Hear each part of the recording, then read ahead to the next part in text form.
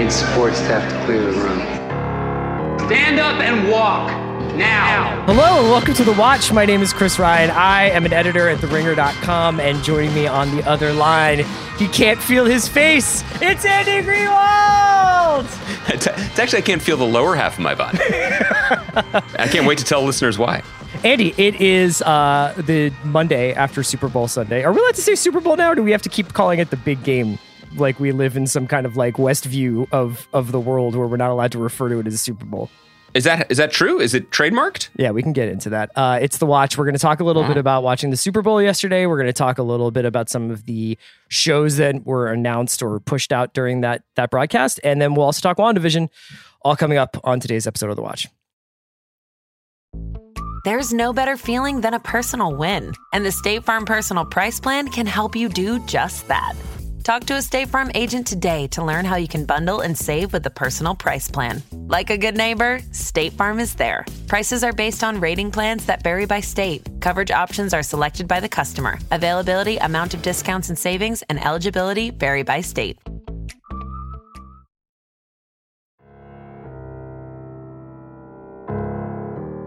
What's up, Monday? Hello, Andy. Hello, Kaya. Hello, world. We are living in a planet where Tom Brady has won a Super Bowl again.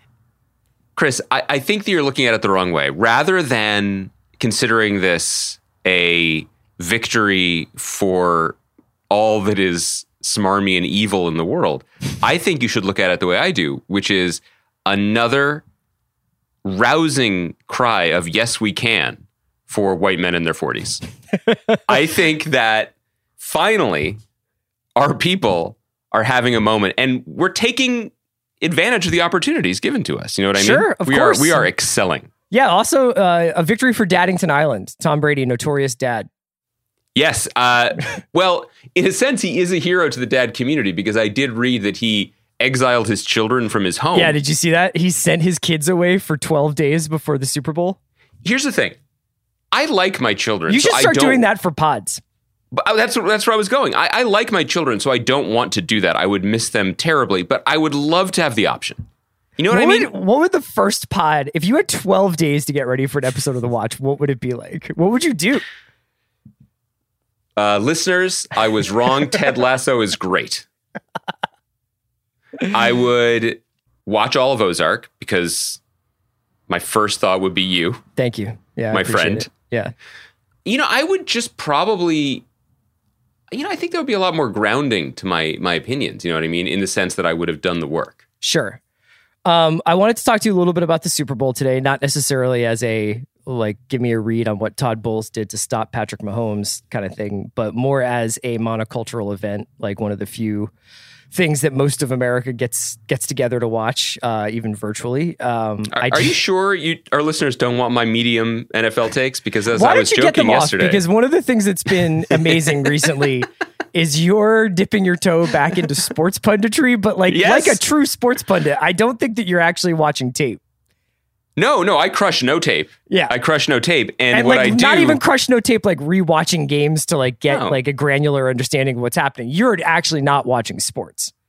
Correct. And I would say of all the NFL games in the challenging, as I heard Roger Goodell say privately to Ciara, season that just passed, the 2020 season, that I chose only yesterday's game to watch out of all of them. Probably means I'm not your, go-to source. I know it's kind of rude, but I also find it funny that you do this. And then you hit me with so many texts just being like, how did we not hire Byron Leftwich?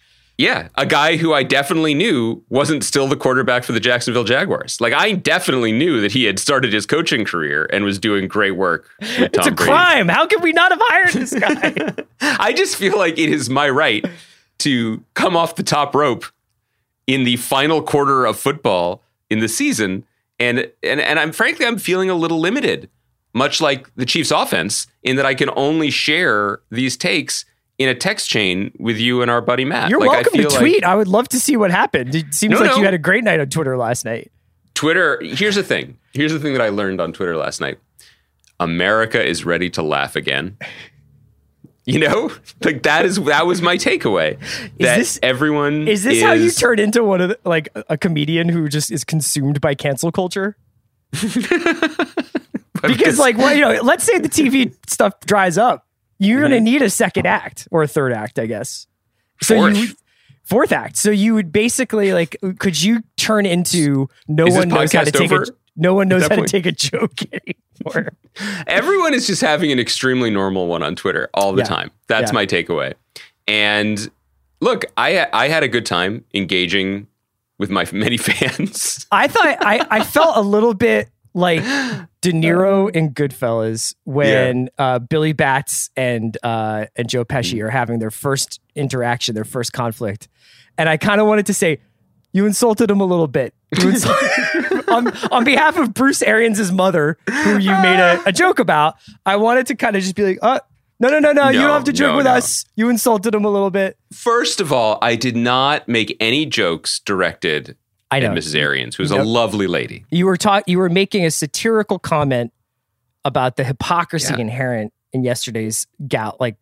No, it's just like, are we sure about that? You know what I mean? Like we're doing this. So, you know, he made the winning Super Bowl coach, Bruce Arians, he made a lot of good calls yesterday. And maybe bringing his 95-year-old mother into a public place.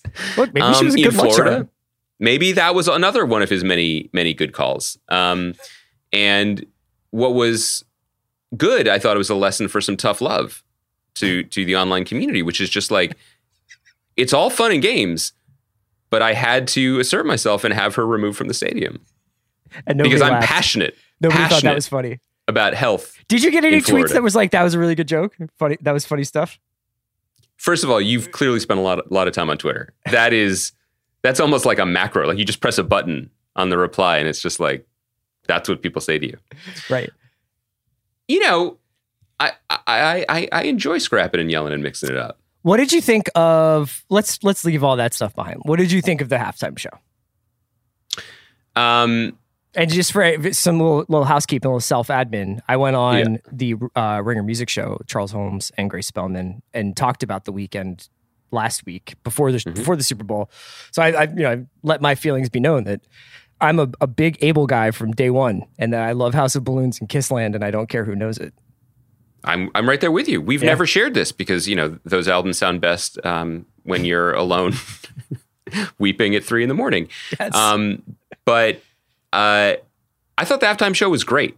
Look, you know, honestly, I was not shocked, but I kind of was like, could anyone play the halftime show? Like, have we been a little too limited in our scope of who can play the halftime show before this? No. We've been fairly right, I think, as a culture. I think that there's two categories. Mm-hmm. It's simple, but it's not easy. And I think the two categories, and there are very few people who have a little from column A and a little from column B. And the categories of column A are just, you know, next level performer in terms of just bringing the energy, putting on a good show. Mm-hmm. Column B, good singer with a lot of good songs. Yeah, catalog. And it's not that complicated, but yes, I mean, there are increasingly limited supply of both categories, certainly, or let alone one or the other. But it was interesting. Like, I guess the weekend kind of snuck up on me as being someone who fit the bill for both. Mm-hmm. Didn't slip past those culture vultures at CBS. No. Who are known for keeping their eyes and ears on the streets. But the end of last year, which other people might call a month ago, when people were doing year-end stuff, our buddy John Caramonico was writing about the weekend and his Blinding album After Lights. Hours, And Blinding Lights, the single, being kind of the only ubiquitous cultural document of pop radio in 2020, and so its treatment, you know, at award shows and things was a little bit surprising. And this was kind of like a coming out party for that dead-on take. The songs were good, and he did House of Balloons. Like he did, I was popping shots, and like he brought the old stuff too, but he wove it into a really fun tapestry. And you almost forgot for a moment that all of these songs are about looking dead-eyed into the face of a coke-addled Polish model at 5 a.m. Like, that's great.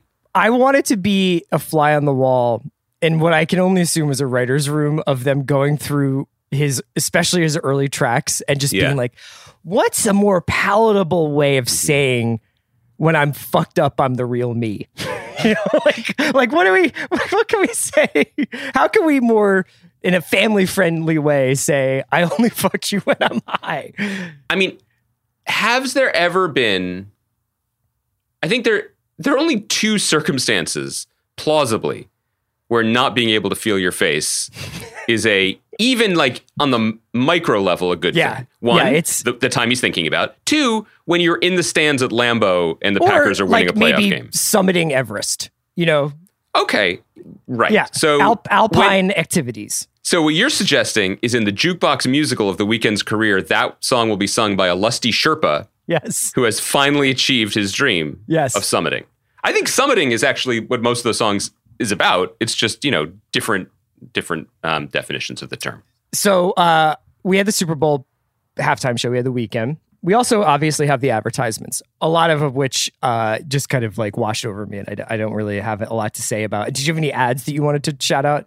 This is something that I think we used to get a bigger kick out of when we were younger and more naive and not as cynical as we are now. Yeah, I mean, as it turned out, capitalism, mixed bag. So I guess I'm not as just uncritically. Turns out that Mac commercial was right. Yeah, it's possible. It's possible. That's I guess you could say that's why you can't make jokes anymore. Jury's still out, I guess, but recent returns have been, a little disappointing. I think that there is a special place in hell for everyone involved in the Sesame Street commercial. Okay. I think that should be preserved as a exhibit for the prosecution against humanity when galactic overlords come and put us on trial. Why don't you describe it for people who are maybe getting for the Kayas of the world who were eyeing up some dip at the time? It was an ad in which Hamilton star and Snowpiercer star Daveed Diggs that's quite a resume. Enjoying a day, hanging out on Sesame Street. Uh-huh. And he and his Muppet pals, Big Bird, Grover, don't make me do the roll call. Statler and Waldorf Muppets, right? Well, all Sesame Street characters are technically Muppets because they are puppets made by the Jim Henson Company. Are they? Yeah, it's kind of like how... So like the Dark Crystal are Muppets? You could say that. It's in the same way that like all bourbon is whiskey, but not all whiskey is bourbon. You know what I mean? It's like a regional thing. Yeah, for sure. It's like who made it? Now I'm putting in terms you understand. Yeah. So they are celebrating Dark Crystal, not something we talk about a lot anymore. That really disturbed me, that movie. I can't think about those weird melty faces. It's just really not great. So they're celebrating the local artisans and I guess restaurateurs of the Sesame Street neighborhood. Uh-huh. And they're singing and rapping and they're having a good time. And they're like, isn't this great that we can celebrate our fictional community through the wage-busting, corporate parasitic devil company, DoorDash? It's like, I just want to know, like, what was the flagpole that it got run up at Sesame Workshop, where they were like, how to really pivot Oscar the Grouch for a new generation? It's just like, make sure he's ordering food from a third-party app that is sucking the profits out of our community. That's what's really garbage. Like, you know what I mean? Like, I don't... Generally, what has happened with Super Bowl commercials, and to your point, I am not yearning for the halcyon days of the 80s when commercials were pure. I mean, you see one Clydesdale, you've seen them all. But the weird, like, quadrant triangulation of, like, we need one thing from here, one thing from here, one thing from here. We gotta have a meme. We got to have something about how we're going to persevere past the pandy. And then, but it's just like, who at DoorDash is like, get me Sesame Street? And more importantly, who at Sesame Street is like, we got to get in front of the kids. You know what I mean? Like, we got to make Sesame Street cool again. And then they're like, get Daveed Diggs. I mean, it's the same thing with the McConaughey ad, which is like, I guess I know why McConaughey did it, because McConaughey likes to have a good time. I'm sure he likes Doritos, because everybody likes Doritos. It's not that controversial a statement. What I want to know about in the Dorito commercial was Mindy Kaling and Jimmy Kimmel's participation. Mm-hmm. You know what I mean? Like, what is the going rate for the B-plot cast in one of these commercials? Like Awkwafina and Keenan in the Will Ferrell commercial. A commercial I enjoyed. I did enjoy that commercial. Yeah. That one, I was at least like, I would like to know if our Scandinavian brothers and sisters thought it was funny. Oh, they can't take a joke anymore. I'm going to tweet that.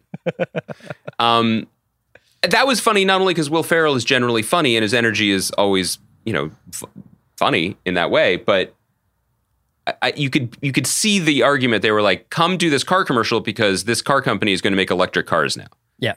Okay, great. That fits everyone's desires, I guess. And I suppose that's what Timmy Chalamet said also. When he did the Edward Scissorhands joint? Okay, I'm going to cede you the floor to explain this to me, but did this all feel a little pandemonium in the sense that like no one is in an office anymore? And so the guy who's like building up strength to be like, this is a bad idea, he was muted on Zoom. And so all these ads happened. I feel like that was definitely the Mila Kunis, Ashton Kutcher Shaggy ad. Was like somebody pitched that in a state of absolute delirium. And like other people were just like looking at like FanDuel odds or something, and like we're busy doing other shit, and we're like, yeah, for sure, no, Shaggy is definitely still popping. And like they did like a 2011 meme as a $10 million commercial. But yeah, you're right. I don't think that there was a lot of like audience testing with some of this stuff. I should also say this won't be foreign to a lot of people, but who watch the game or who are listening to the podcast, but my experience watching the game, obviously no parties this year. So I was watching, well, let me put it this way. I was in the room with the television on with my daughters who were, one was reading and one was playing Keep a Balloon Afloat game. And every few seconds they would say, when do the ads come back on? And then the best thing is like, a field goal would be kicked. And then they do that little like, dun, dun, dun, dun, dun, and they were like, oh, is it over? Yeah. And I'd say, a commercial is coming. And they would look at me like I was fucking Nostradamus. They're like, how do you know that? And it was amazing because, of course, we have watched decades of football games. We know when the music is playing when a guy has a compound fracture and they have to go to commercial. But they don't know that. So I was really dazzling them with that. That's cool. Yeah. I know that your kids recently decided they were Lakers fans. Did they get super into Brady? Instantly. They were like, who are the teams? And I was like, this team is Tampa Bay and this team is the team that won last year. And they were like, which team do you like? And now I know it's opposite that if I'd said something, but I didn't. I was like, well, you know what I tried out on them? I said, I'm just rooting for a good game. And they were like, we're rooting for a bad game? They were like, blink, blink, we're rooting for TB. They didn't know that was both the quarterback and the city. Yeah. They just saw on the screen it said TB. So, but then when the commercials came on, they're generally pro anything moving on the screen. So they were watching, but so they liked the ad, for example, the TurboTax ad where the tax collectors' desks move through the world like a herd of wild horses. They liked that. But then there was the ad where it was just like Gwen Stefani asking Adam Levine for dating advice. Her 5G broke down, and that's how she wound up married to Blake Shelton. And so they were very confused by that. And then I had to I caught myself being like, she is a well-established pop singer of the last 2 decades, and he is a country singer, and they met improbably hosting what am I doing? Did you go all the way back to talking about Razor Blade Suitcase by Bush? I wanted to very, very much, because longtime listeners know that is a seminal text in our relationship. Sure. Because we bonded not just as people who wanted to talk about record reviews, but we wanted to talk about the only positive reviews for Bush's single Swallowed, which is a great song. Yeah. So all of that is to say, we are definitely just like through the looking glass here. Like these, and in fact, this is a theme for our whole show. This is going to come up again when we talk about WandaVision, which is just we've reached this weird dead end cultural space where everything is just about itself. Yes. And there's an Edward Scissorhands commercial that I guess is for people who remember Edward Scissorhands fondly, which is Us and Up. You know what I mean? Kaya, correct me if I'm wrong. Kaya, is Edward Scissorhands an important film for you? For the non-CD generation? Yeah, I love that movie. Whoa, Kaya! Okay. Curveball. I'm wrong. Thank God you're here. I can still surprise you guys. This is my version of crushing tape. I went to the source. Okay, I take it back. Stand corrected. This is a good segue to talk about a couple of the other rollouts that happened during the Super Bowl. And some of the stuff was announced beforehand or was aired online beforehand, but eventually started rolling out during the Super Bowl. So the big thing was CBS used the platform of the Super Bowl, yes, to roll out in a big way Paramount Plus, which is their, the parent company Paramount is launching on March 5th, I believe. It is going to have some, but not all, of the important CBS products. I think that Paramount Plus will be a really interesting window into the complicated nature of who owns what in Hollywood. Big Bang Theory is on HBO Max. Yellowstone, which is probably Paramount Plus's or Paramount's network's biggest title, and Taylor Sheridan is their sort of biggest creator. That actually is on Peacock for now. I don't know how long that's going to be on Peacock, but it's on there for now. The big, they had these very sort of weird ads with Bryson DeChambeau and Spock from Star Trek and Nora O'Donnell and some animated people. The patron saint of this podcast summiting a mountain like she couldn't feel her face. Christine Baranski looking great. Yes, they had a series of ads of like these sort of groups of people, which really spoke to, I think, both the breadth and the bizarreness of the offering on hand for Paramount Plus, where it's like, it's Snooki, it's Christine Baranski, it's golf, it's also March Madness and Champions League, and which doesn't make it that much different than Peacock. I just think it's just because it's late arriving, it winds up feeling a little strange. I did want to talk a little bit about the Yellowstone thing. So they also announced, which I think is like their first big original content announcement, is that there will be a Yellowstone prequel called Y 1883, which will be on Paramount Plus.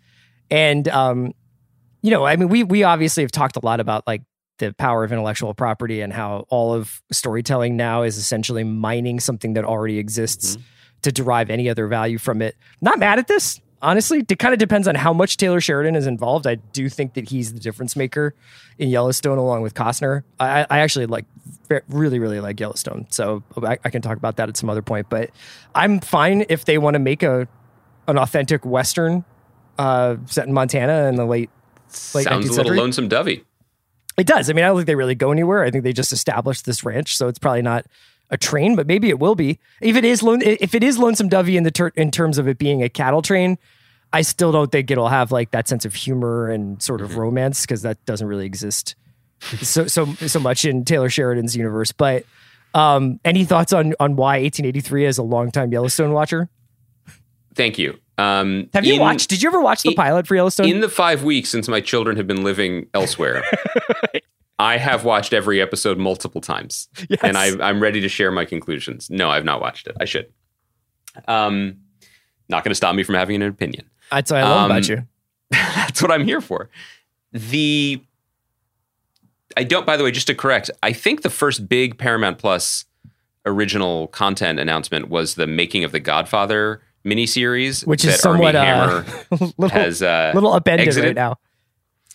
So yes, I have to say I will fold my take on the prequel to a show I haven't watched into my larger response to Paramount Plus, which is, and it seems to be actually kind of not the conventional wisdom. I thought all this seemed pretty fine and smart. I mean, in that for the Yellowstone thing, as you said, what's working for us? Let's do more of it. Yeah, right. And particularly, let's do more of it because, as you mentioned also, they don't have the rights to their biggest hit show currently, which has to be annoying to them. I mean, it's probably Peacock's biggest hit. And that comes from... Sheridan currently has Yellowstone, which is on Paramount.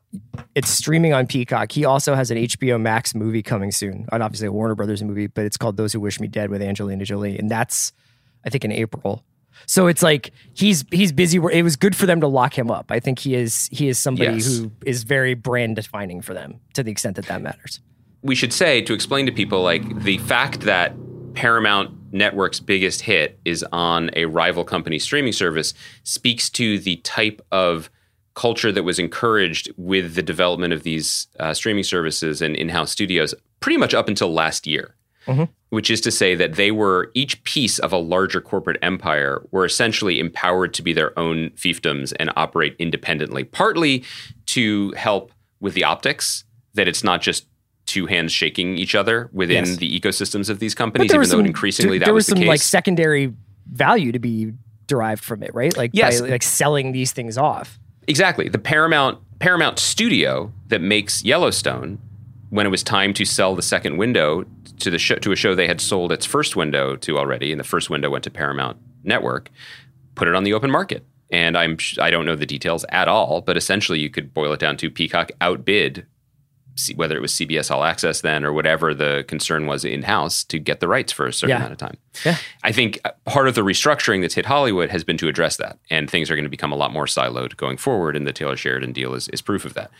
In terms of the whole thing for Paramount Plus, I will say, smallest sample size anecdotally, it worked in my house because both my children saw Paw Patrol on Mount Paramount. So is that the character that Bryson DeChambeau hits a 5-iron and knocks his arm off? No, Paw Patrol is a group in the ad. Of puppies. Yeah. Cartoon puppies. Okay. Not puppets.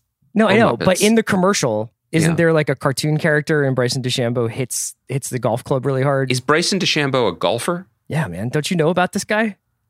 Look me in the eye on Zoom. He's the mad scientist. Yeah. No, I don't. You save that for your group chat with Tim Simons. I want no piece of this. Okay. One day I will summit and I will regain feeling in my face and I will declaim Paw Patrol and I will take it apart with the level of critical surgical skill I have not displayed in over half a decade. But now is not that time. That's your comeback tour? That's my 5th or 6th act. Okay. I'm the guy who tells you why the kids' shows are bad. After you get canceled into oblivion, the way No. There is a big marketplace for someone talking to other parents being like, you're not wrong. This sucks. Right. Okay. But Bluey is great. I thought it was interesting that they're doing this. Oh, no, God. You're going to talk about Paw Patrol? My main point is just, no, for real, just the Paramount Plus thing. There's a lot weird here, as you said. It's just a grab bag of stuff that they expect a whole audience to now pay for. A mountain of content, they say. 2, as with other companies, they've faced this, how are we going to rebrand ourselves for the streaming age, and found very few good choices. You know, I don't know that the Paramount brand means necessarily more than the CBS brand. I guess it's considered bigger, you know, in the same way that HBO Max is this mishmash where they could have been Warner Max, but what's Warner? And so then, anyway, there are no good choices here. So basically this is a rebrand with some extra stuff of CBS All Access, which will be folded into it. The only point I wanted to say was their play was the right one, which is to say, here are 7 things that you medium like a lot, and you will want to have them. They can't say we have one killer app that you need. They cannot say we have the new Star Wars show, like Disney can, for example. So that said, when you saw, it was hokey, but the avatars of their future success that they gathered for these ads, whether it's Jeff Probst or Patrick Stewart, like, yeah, these are TV people. These are people I want to see. I thought it was an effective campaign. I did too. The Yellowstone thing, I thought, just one last note on it. It was also announced recently, Stephen Knight, who is the creator of Peaky Blinders, as well as a really prolific screenwriter that I like a lot. What movie did he write, Chris? Write and direct? It involved a pour? Locke. Yeah. Get the pour right. He was talking about this Peaky Blinders, this final season of Peaky Blinders, which will lead into a feature film, which will tie up the series and also launch spinoffs. And I was like, that almost feels old school. Like, not that we have ever really successfully done the TV screen to big screen back to TV screen leap. Although, I think Breaking Bad tried that with El Camino, and we've seen it, attempted a couple of times. And there's a Sopranos prequel coming that was supposed to be big screen, but now will be streaming, Many Saints of Newark. But, Stephen Knight being like, here's like the sort of 3 to 5 year plan of ending Peaky Blinders, doing a Peaky Blinders feature, and then launching some Peaky Blinders spinoffs wherever that takes them. I was like, can't you guys just just start the spinoffs? I mean, like, pandemic aside, like all that other stuff, but like, don't tell me what's going to happen in 5 years and just like make me wait. Whereas like Yellowstone, I think they're kind of like, the iron's hot. This is how we're going to launch this as like Kevin Costner wandering in a field thinking about the past. And then next thing we know, it's back in the 19th century, and we're golden, and we're just going to make fucking Yellowstone twice. Do you know that if they never went to flashback and it was just an hour of Kevin Costner in a field wearing a denim jacket, how it would be popular, so highly rated? It would be so well. Yeah, I know. So many people would watch that. So that was just my only thought. Do you want to talk a little bit about the Falcon and the Winter Soldier trailer before we get into WandaVision? I do. Yeah. Thank you for giving me that opportunity. This show looks like it's Bad Boys. That's what they're doing. And that's good. I think that's good. I think it's fine. But my it's not hot, but it's not cold take is the pandemic did Feige a favor. That's my take. Let me hear it. WandaVision, it is better for the brand long term. Clearly, there was some jitters whether it's been good short term for their push into television and onto Disney Plus. But better for the brand long term to have something that was formally interesting, slightly surprising, and unexpected, launch it. Whereas this feels, I'm sure it's going to be entertaining. I'm 100% going to watch it with you. But it feels like the safest possible thing you could do to transition an action movie franchise to the small screen. Yes. So we could kind of start to talk about Wanda here too. I for one thing I wanted to mention is that they really foreground the action in this trailer. Like it's it was a Super Bowl ass kicking. Yeah, and it's a lot of like jumping under a truck and kicking ass and just people getting kicked into buildings and then having like funny one-liners after it. And it really brings into focus how little action there is in WandaVision. You know, it's just completely devoid of really not set pieces, because I think that there are some cool special effects and there's some like larger scale stuff, but there is no action per se so far in WandaVision. And when you go back and you watch those movies, you realize how much of the running time of those films is taken up by these, personally, I find really sort of inert action sequences. So it's for me a little bit not a cause for concern, because I think I like Sebastian Stan and Anthony Mackie. It's a little bit like, I don't know how much I want to watch these guys like punch one another and punch other people just without any consequences and just be like, oh, I got thrown off a building, but I took the elevator down fast. Well, obviously this is total speculation, but like what's the percentage you think of the show that is what we saw in the trailer? Okay, do you want to watch a Bucky and Falcon show that is not action? Do you want to watch those guys? I'm going to be honest with you, Chris. I'm not sure I want to watch a Bucky and Falcon show at all. You know, and this is the challenge, right? Like we have been. But Zeno's back. Oh my God! Wait, can I find that quote that I sent you? Yeah. This is from Daniel Bruhl's Wikipedia page. Is that where this is from? No, this is from the Wikipedia page for the show, for the Falcon and Winter Soldier trailer, which I am bragging about just to prove that I have. You know, I occasionally dabble in research.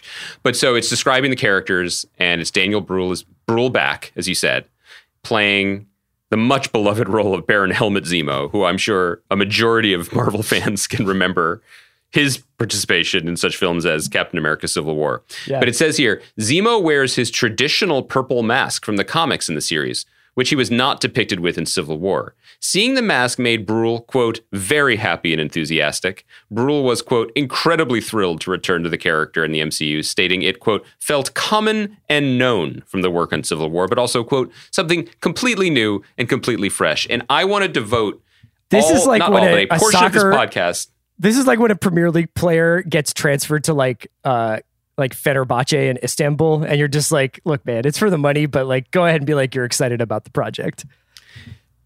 I want to devote a segment of this podcast going forward to just lifting up and celebrating the quote machine of a mid-level actor as he's asked once again to explain why he's chosen a life of six-figure paychecks and security. Right. This shit is life-changing for these people. That's great. But don't fucking come to me and be like, finally, all that was missing from my performance last time was the opportunity to wear a purple mask. Do you want Daniel Bruhl to be like, I'm doing Inglourious Bastards karaoke and I'm doomed to do that for the rest of my English-speaking life? I'm saying he genuinely is thrilled. I'm saying he should be thrilled. He should succeed. He should have this opportunity. He can do one for them, one for him, whatever. I don't care. This is great. I'm glad he's doing this. But the fact that he has to dutifully go to San Diego, and I mean that metaphorically because no one's going anywhere anymore, and be like, the only thing missing was the opportunity to wear Zemo's trademark purple mask. You know what? My guy can pay off his student loan. He doesn't have student loans. This fucking DoorDash ad really radicalized you. It did. Don't you fucking touch Grover. So, yeah, I mean, we have been sort of championing WandaVision for seeing characters that were not, that did not have much space or not much room to grow in the movies and blowing it out and exploring who they are, what makes them tick, et cetera. This is essentially the same thing. I mean, the TV shows are the opportunity to do the story spackle that they can't do in the movies. And in this case, it's the two people whose lives and superhero careers are defined by Captain America, Steve Rogers. Now what do they do? Right. They don't necessarily like each other. That's what I really want. There's a quick shot in that trailer where I think the Falcon throws the shield and it comes back and like Bucky grabs it. And there's like a moment they're like, who's going to hold this thing? And I think that's really interesting. Like these two secondary characters grappling with like who might step up and be the lead, quote unquote. And also the fact that like Bucky is a murderer and, you know, killed Tony Stark's parents and everything. So like he still has a little bit of baggage going into this one, right? Like I know he got absolved of all of that and like is like just like chilling in Wakanda and everything, but like he probably can't be Captain America, right? Like that's didn't DC ever make the guy who killed Bruce Wayne's parents a superhero too? Dude, you know Snyder's just like fuck. You know Zack Snyder is listening to The Watch and he's like, what we need is an origin story about the guy who kills Bruce Wayne's dad. It starts with anyway, I guess the thing, just he's in terms a DoorDash driver. he's just trying to make a buck. Most people don't click tip. They don't realize you have to add it. Yeah. He's out at Wayne Manor. Yeah. Yeah, exactly. I got an order of hot wings at Wayne Manor. Do I just drive up to the gate? From a comic book perspective, which I know people love, what is kind of interesting is what we pointed out. There are 3 characters in this miniseries who in the comics have been at various times Captain America, Bucky, Sam Wilson, Falcon, and also our boy Wyatt Russell's character. Yeah. Who is introduced in this. I don't think so. Okay. He plays a character who was introduced in the 80s as, and you'll love this name, U.S. Agent. That's it? U.S. Agent. And he wore a black Captain America costume, and he was like a government-controlled Captain America. I think this is when Captain America went rogue and bought a motorcycle and just drove into the American heartland and started painting. This is true. This happened? Is true. Yeah. So they went and got like a Blackwater guy to like just be like Captain America? Yes. Steve Rogers became disillusioned with America in the 80s. This is some pretty heady stuff. And I'm not kidding. He drove away on a motorcycle and like went to diners and like painted. He must be taking the loss of George Schultz pretty heavy. Well, he thought that in retrospect, Schultz was a more stable presence than Caspar Weinberger. I think that was Captain America Annual 18 from 1986 that really explicated that right before the Serpent Society took over. And so U.S. Agent, and then he was wearing like a black costume, and then he was known as the Captain, and then he became Captain America for a while. Anyway, so that they are going to get into all that stuff.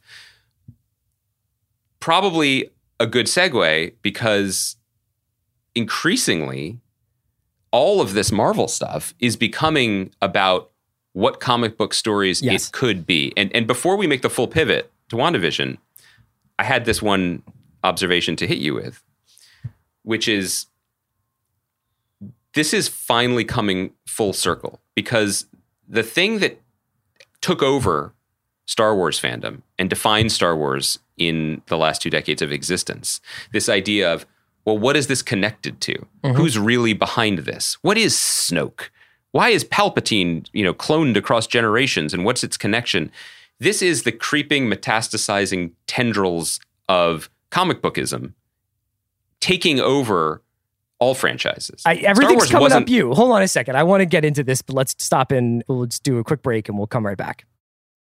This episode is brought to you by Mint Mobile. One thing you don't have to worry about cleaning up this spring season, your wireless bill. Just switch to Mint Mobile. It's easy, and right now they have unlimited talk, text, and data plans for $15 a month when you buy a 3-month plan. To get this new customer offer, go to mintmobile.com/watch. That's mintmobile.com/watch. $45 upfront payment required, equivalent to $15 a month for first 3-month plan only. Speed slower above 40 gigabytes on unlimited plan. Additional taxes, fees, and restrictions apply. See Mint Mobile for details. So you're saying that this is now increasingly like what we thought was just like the bare bones source material, you know, the sort of the vault people use to get onto the big screen. And then it was going to go in all these different directions, and auteurs might come in and infuse these movies and these shows with their own sensibilities. It's essentially, we are adapting comic books, and that there is this treasure trove of these comic storylines. And what is really interesting for you, or for many people, is not necessarily what they are seeing on screen, but how the surgery is being done to resurrect these storylines from the 80s, from whenever. Yes and no. Okay. I wanted to say that, like, if you look at Star Wars as originally conceived, one guy had this idea for this 9-part story about a Skywalker family, right? And then that would be the story. It would be the beginning, the middle, and the end. And of course, he started with the middle, and we all know what happened next. Now, Star Wars fandom is almost entirely fueled by what's next, what does it mean, what's the connection, and even the conversation of The Mandalorian, which we enjoy being a part of very much, it's possible still to watch it as a episodic A-Team of the week kind of thing. No, but it's completely changed in the second season. Right, but really, it's like we need Mallory to come explain why everyone wants to see Ezra appear, and what does this mean going forward. I would argue that The Mandalorian got way bigger in the second season, but strangely also smaller, because it became bigger because it was like, well, shit, Luke Skywalker's in this. Luke Skywalker is one of like the 5 most popular fictional characters of the last 40 years. That's huge. But on the other hand, it is now limited to your engagement with Star Wars canon. Like, your love of The Mandalorian depends on your love of what happened on the Outer Rim, or where did Luke Skywalker go after this movie, or where did this person, are there more Yodas, rather than, oh, this is a cool like samurai sci-fi Western, and I can just watch it every week, and I don't feel the compulsion for it to be something more than that. And what I'm saying is, that is what Star Wars has become. And what I'm saying is, Marvel is now entering into the multi-medium space where Star Wars has been for a short time, and basically saying, hold my blue milk, because comic books were born for this. Mm-hmm. It's not like, as it is with Star Wars, where you kind of have to jury-rig in the background, like, oh, well, that's the father of this and the origin of this, and these books are canon, and then there was a cartoon series that we're now treating as more important than the movies that got made 20 years ago. Comic books are saying, we've been literally doing only this for 60 years. We are a never-ending Ouroboros of story that just feeds on itself constantly, constantly, constantly. And so now we get to this point with the Marvel series, and as we get into this conversation of WandaVision, I am totally torn, because do you remember? Sorry, small digression. Do you remember that Monty Python sketch where the guy's just like, I would like to answer the question in 2 ways, one in my normal voice and the second way in a sort of silly, high-pitched whine? Yes. That's what I'm going to do. I will engage with this episode of WandaVision and WandaVision as a whole as a fan who absolutely enjoyed the 5th episode and everything that it suggested and blah, blah, blah.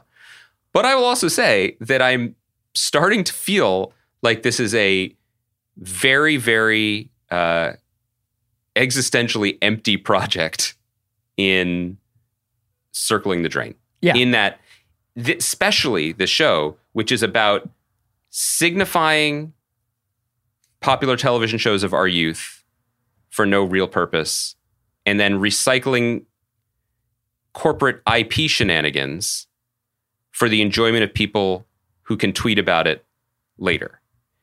And I don't actually think the show, it's not that it's not interested. I think No, everyone involved I is know good what you're faith. saying. Yes. But what I mean is the show does not have the space in terms of its artistic purview or its corporate purview to actually be about a woman so broken by grief that she has created a family for herself we and don't know who barricaded the herself fuck from this the world. person is, because she's not like, this isn't her character. Like Elizabeth Olsen's doing great work on this show. Paul Bettany is doing great work on this show. Catherine Hahn, in her limited playing time, is doing great work on this show. It looks cool. It's got interesting ideas.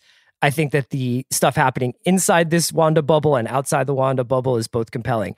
Yet, I feel nothing when I watch it. I feel nothing. Like, I don't have any emotional connection to Wanda Maximoff. She was a tertiary character in my experience of the Marvel movies. Like, I was just kind of like, why did they introduce these two new characters? That's generous. Like, Yes. Doctor Strange is a tertiary character. You know what I mean? Right. But here's the thing. So I had all these plans this weekend. I was going to like watch Criterion movies. I was going to read a lot. I was going to do all this stuff. Right. And on Friday, I watched WandaVision. And I, like I said, like I got through it and I was just like straight neutral, not even in a bad way. I was just like neutral. And spoilers for this episode. So obviously Evan Peters comes reprising his role of Quicksilver from the X-Men movies, which then obviously triggers a ton of conversations about, is Wanda creating a multiverse? Is Wanda creating mutants? Whatever she's doing. And we get into like all these different permutations. And I still was just like, okay. And then I saw Jason Concepcion, our buddy, tweet, they're doing House of M now. And then or House of M in reverse or something. Or whatever. And the fucking floor dropped out. And the next thing I knew, it was like 12:30 and I had watched Age of Ultron again and was on like fucking deep wikis and message boards reconstructing House of M and trying to figure out whether or not Deadpool or Magneto is going to show up in WandaVision in the next couple of weeks or something. So like, this is what they do. This is not like a traditional experience where you sit down and you watch Terrence Malick movie and you just fucking start crying because wheat blows in the wind. You watch something and it basically lassos you and pulls you in so that you are now addicted to understanding something that is not that hard to understand, but it does require a degree of scholarship. It does require, like, if you want to actually enjoy this stuff, quote unquote, you need to then go and find out all the different permutations of what they're talking about. And you can start finding out, I can go on the Marvel app and I can buy House of M and I can buy this and I can start looking at what they're doing and where this is going. And on a personal level, I found it kind of entertaining to go back and watch Ultron and Captain America Civil War and a couple of other movies and just kind of be like, did they know they were going to do this before the Fox purchase, before Disney Plus had been announced? Did they know that somewhere down the line they were going to be able to start talking about the X-Men at some point? I don't know, but it's really fascinating to watch it through that lens. I just couldn't believe that, like, unlike most other TV, which is like, I like these characters, I need to know what happens to them, and I like what it's making me feel about the world. I have none of that with this stuff. I have none of that with WandaVision. It's only a puzzle. It's not there. I mean, that's one of the reasons why this is a triumph, but I don't think it's a triumph in the artistic way that we often discuss. I don't think, I mean, sorry to be Martin Scorsese here. I'm not saying these things aren't cinema, but no, that's like Martin Scorsese, when you ask him about these, like, he's like, it's fine. Yeah, it's not designed to get a artistic response in the traditional sense. Ultimately, the best that they can achieve is a feeling of total pleasure, which, by the way, do not discount. Matters is important. I had a really good Friday. Let me be clear. Yeah, no, exactly. I enjoyed the shit out of myself. Yeah. But also, I know it's sort of become a joke, but like the YouTube clips of people in theaters celebrating at the end of Endgame, to build something that people care that much about is worthy of celebration and note, but it's celebrating itself and your own investment in it and the return on the reward. So, and by the way, I'll put on my I don't know, nerd glasses and explain everything that we just said in terms of like why there were two Quicksilvers and also House of M, but in a moment. But these projects can only be the, shadow designed version of the thing. They can't be the thing itself. I just don't think they can be for any number of reasons, which isn't to say that comic books themselves aren't capable of it. I would really encourage everyone listening who hasn't done it to go and read the writer Tom King, the artist Gabriel Walta's Vision series from 2015. It is a contained 12-part miniseries. Is it the best comic book of this century so far? Maybe. It is so disturbing. It is so profoundly sad and beautiful. And it gets at this idea at the heart of the character of Vision, which is that he's not real. He's not alive. And what does that mean? And for people who want to find a reason to watch it, to read it because they're watching the show, the Visions, not Scarlet Witch, but a wife and family he builds for himself in the series, have a dog named Sparky. So that's a little nod to it from this.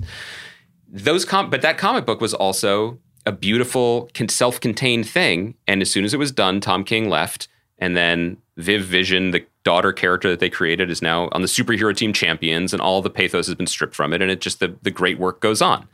That's just the nature of this stuff. And I do think that this episode for me was the one where I just felt, I agree with you. I kind of felt a very, very calming nothing, partly because I'm like, I am in awe of how much work they did to make such a wonderful Family Ties / Full House opening credits. Like, that's so fun and cool. Yes. It doesn't mean anything. It's not about anything. And then ultimately, the end of the episode, I know most people spend their WandaVision viewing desperately wondering which character is Mephisto. I mean, what is this world? What have these people done to us as a people?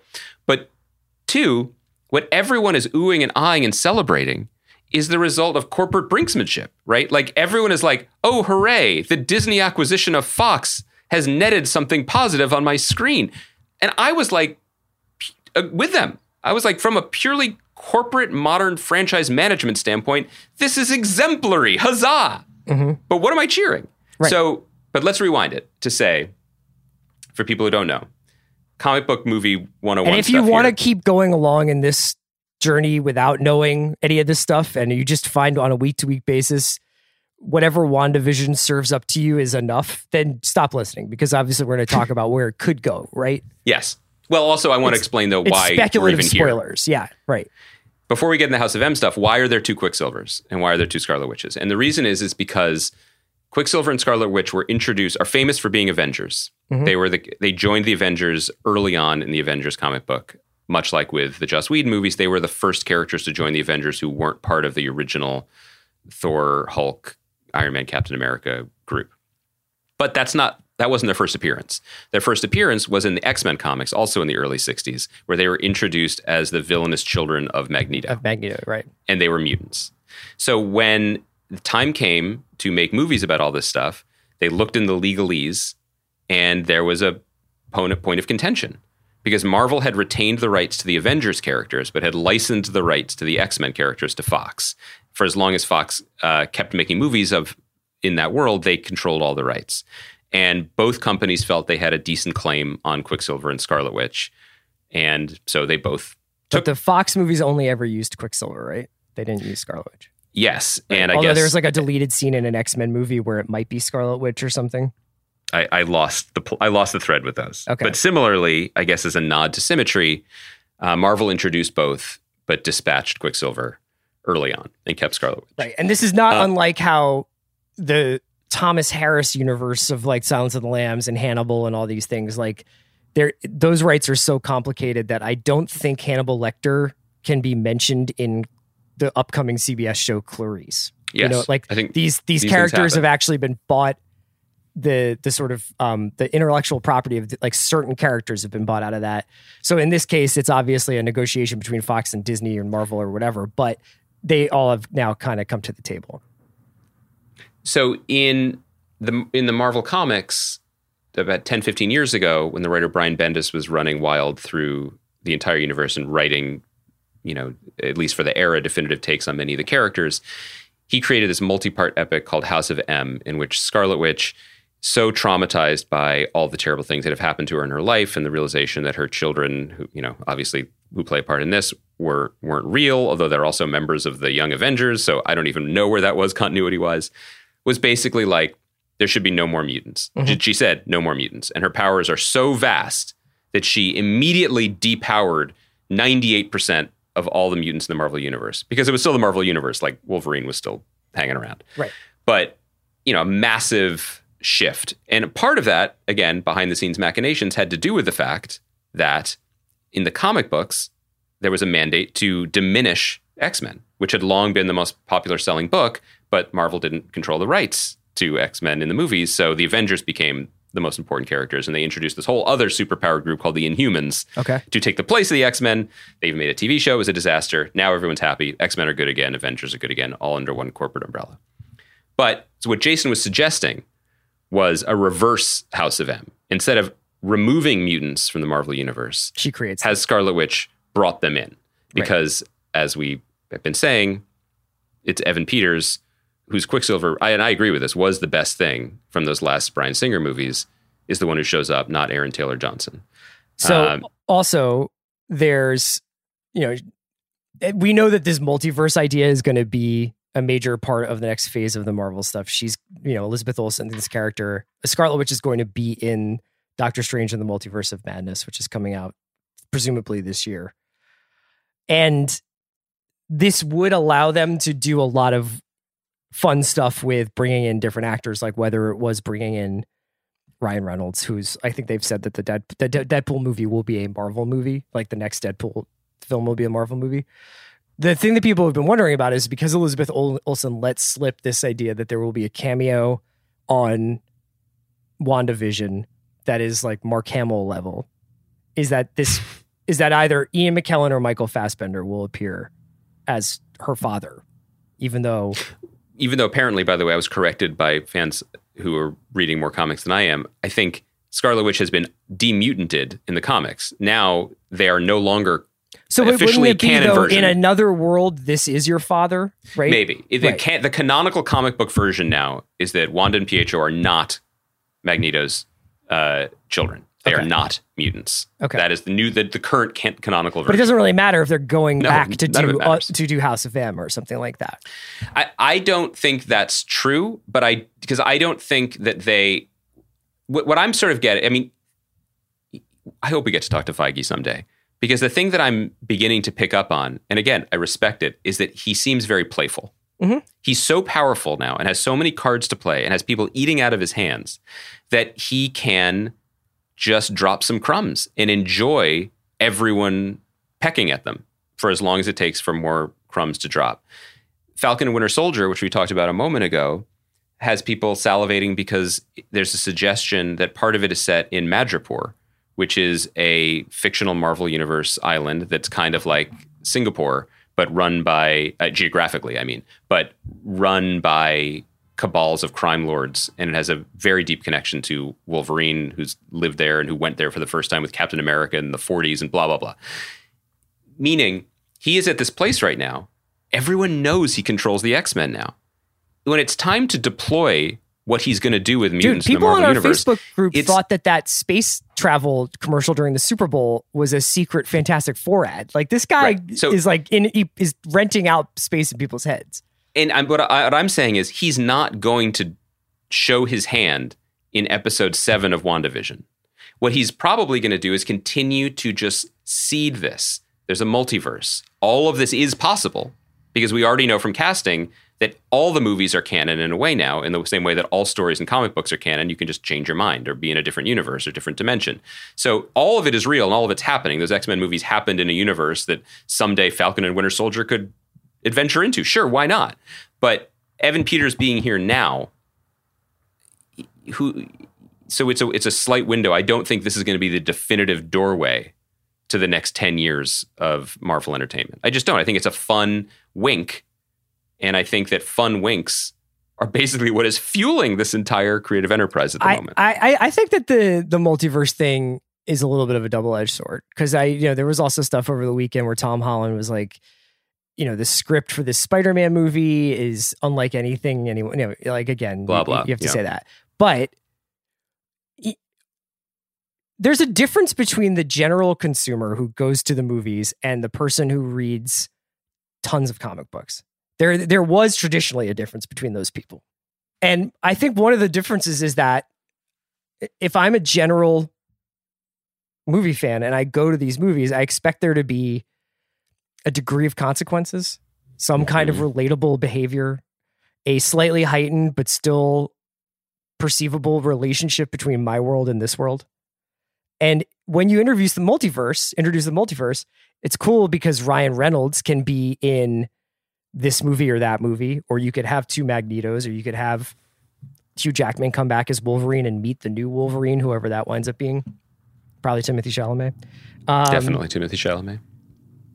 But does that actually like mean anything outside of what you're talking about? Is it just like the Hollywood version of comic book bullshit, I guess? And do we then lose even the vestiges of what does Batman tell us about like revenge?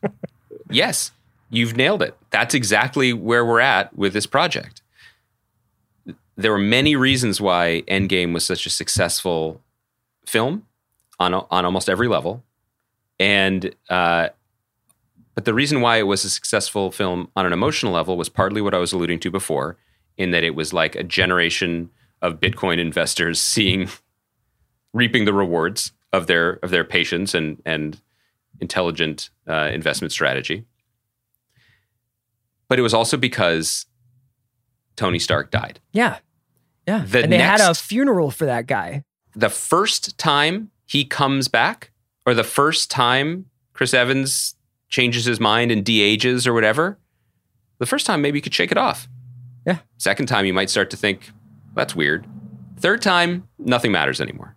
And nothing matters anymore is actually a perfectly healthy way to approach reading mainstream comic books, because what it's really about, and we talked about it when we talked to Jason about the Jonathan Hickman X-Men that's going on right now, is it's just kind of an opportunity to watch successive generations of brilliantly creative people pick up the ball and dribble it for a while, and then they pass it. But they're not dribbling and so anywhere. It's like, they're not dribbling anywhere until, like, this is the thing, is that right now, this entire fucking industry is fueled by people doing reaction videos being like, I can't believe it. But what happens like the 10th time? What happens if there is a Luke and Grogu spinoff?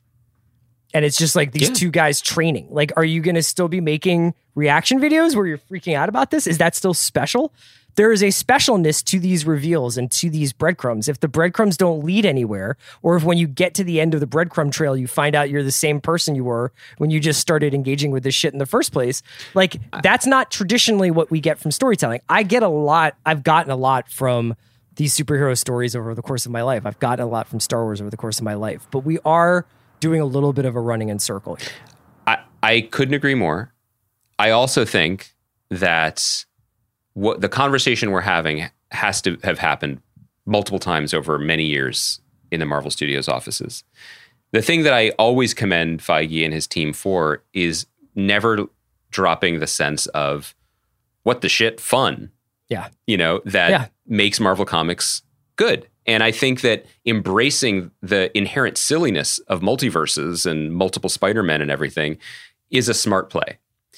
The real thing to watch then going forward isn't the kind of fun, flashy, big screen frippery of like, now Doctor Strange has to meet Mrs. Doctor Strange. What will happen now in this universe or whatever it's going to be? Mm-hmm. It's the Ms. Marvel show. It's what they do with Miles Morales when they introduce him, however they introduce him as a character and as not the next Spider-Man, as a Spider-Man.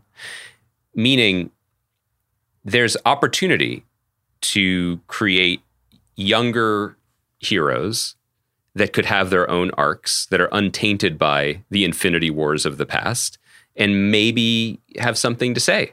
I don't know what that thing is, but it's possible. Similarly, Fantastic Four isn't as cool or flashy as X-Men as a property, and it's obviously been done badly on this big screen before.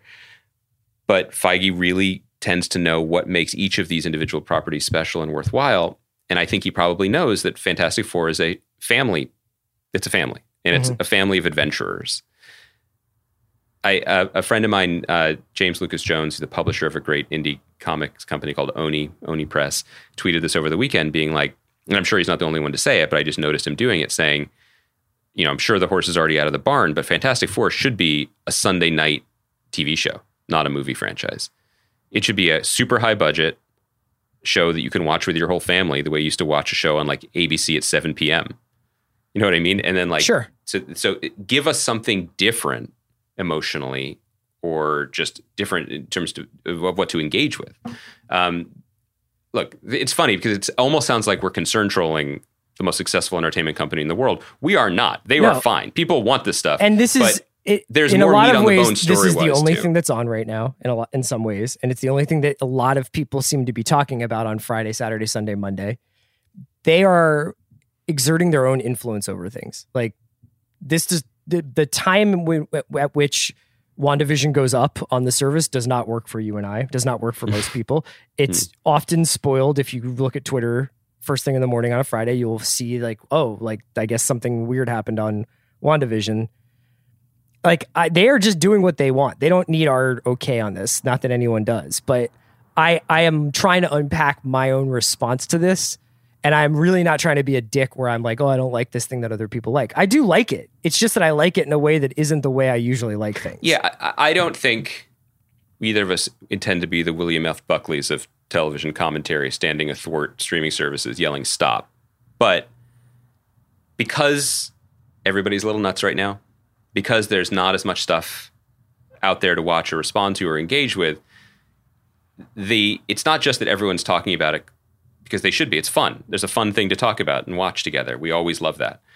But the degree to which this is trippy and profound has kind of leaked into the actual like mainstream conversation about it, I do feel like it is incumbent on us a little bit to be like, guys, I don't think it's that trippy or profound. Yeah. It's really good, but I don't think it's that trippy or profound. Last point before we wrap up for the day. I want to tell you how I was spoiled about this episode because I tried to be very good. Please do. I avoided Twitter for the most part. Certainly didn't go on any boards. I know you like to hit the boards, Chris. Once I saw something rumbling like, oh, there's something big, actually, you know what I saw? I saw Jason Concepcion tweet, not going to be tweeting for a while until I watch it. And I was like, if he's doing it, I better not do it. Right. So I backed away. And I knew I couldn't watch the show until Sunday. As many of you know, and also or may remember from at the top of the show when I said I couldn't feel the bottom half of my body, I was very proud yesterday. I ran 10 miles, which was a personal goal of mine. Very proud. Bragged about it on Soch. I'm proud of you. Thank you. Bragged about it on Soch. Did you? On Instagram. I was just like, here's what I did. And I wrote the truth, which was like, some people, this is a nothing. This is a warm-up lap. For other people, this is like impossible. But for me, it was just, that was the goal I set. And it felt really good. And so people were very nice. And there were a bunch of Instagram replies. And there were some in the, you don't know these people bin, which I usually don't look at. Yes, you don't. But I did. Oh, I do. I try to. I feel like it would be a bad idea, but I did this time because my ego was so starved for validation from my big run. Your texts were nice, but I needed a lot more. And what did I say? Golf clap. And I was like, this is the level of engagement my own father would give me. I love that. I appreciate that. Why was I being a fucking prick about it? Well, because I hadn't complimented you on playing golf. Probably because I had been up for 14 hours watching Marvel movies. You had James Spader's voice in your head. Anyway, someone was just like, congratulations. Great job, Baranski. Shouts to the person who wrote. I don't think I understood that it was such a personal goal for you. I thought you were just like, look, I ran. And I was like, I thought you ran all the time. Yeah, but I'd always been like 9.5. I never made it. Oh, okay. Well, I'm deeply embarrassed. Thank you. Make a big deal about it. That's okay. Now I'm bragging about it in the beginning of hour 2 of our podcast. And by the way, shouts to the person who wrote great jog, Baranski. I thought that was good. Oh, that's fun. But anyway, someone was just like, congratulations. Great job. Would love to hear more about it on the podcast. Probably worth discussing the Quicksilver angle. Oh, no. Yes. Oh. So, but they didn't know it was Evan Peters. Happy to see his smiling cherubic face. So here we are. What a fun pod today. Let's wrap it up there. We'll be back on Thursday. Until then, stay sharp out there. Watch out for the multiverse. You never know what reality you're in. And don't cancel Andy. I'd be willing to take a little field trip to a different reality. I don't think I'm alone. Take care, guys. Great jog, Baranski.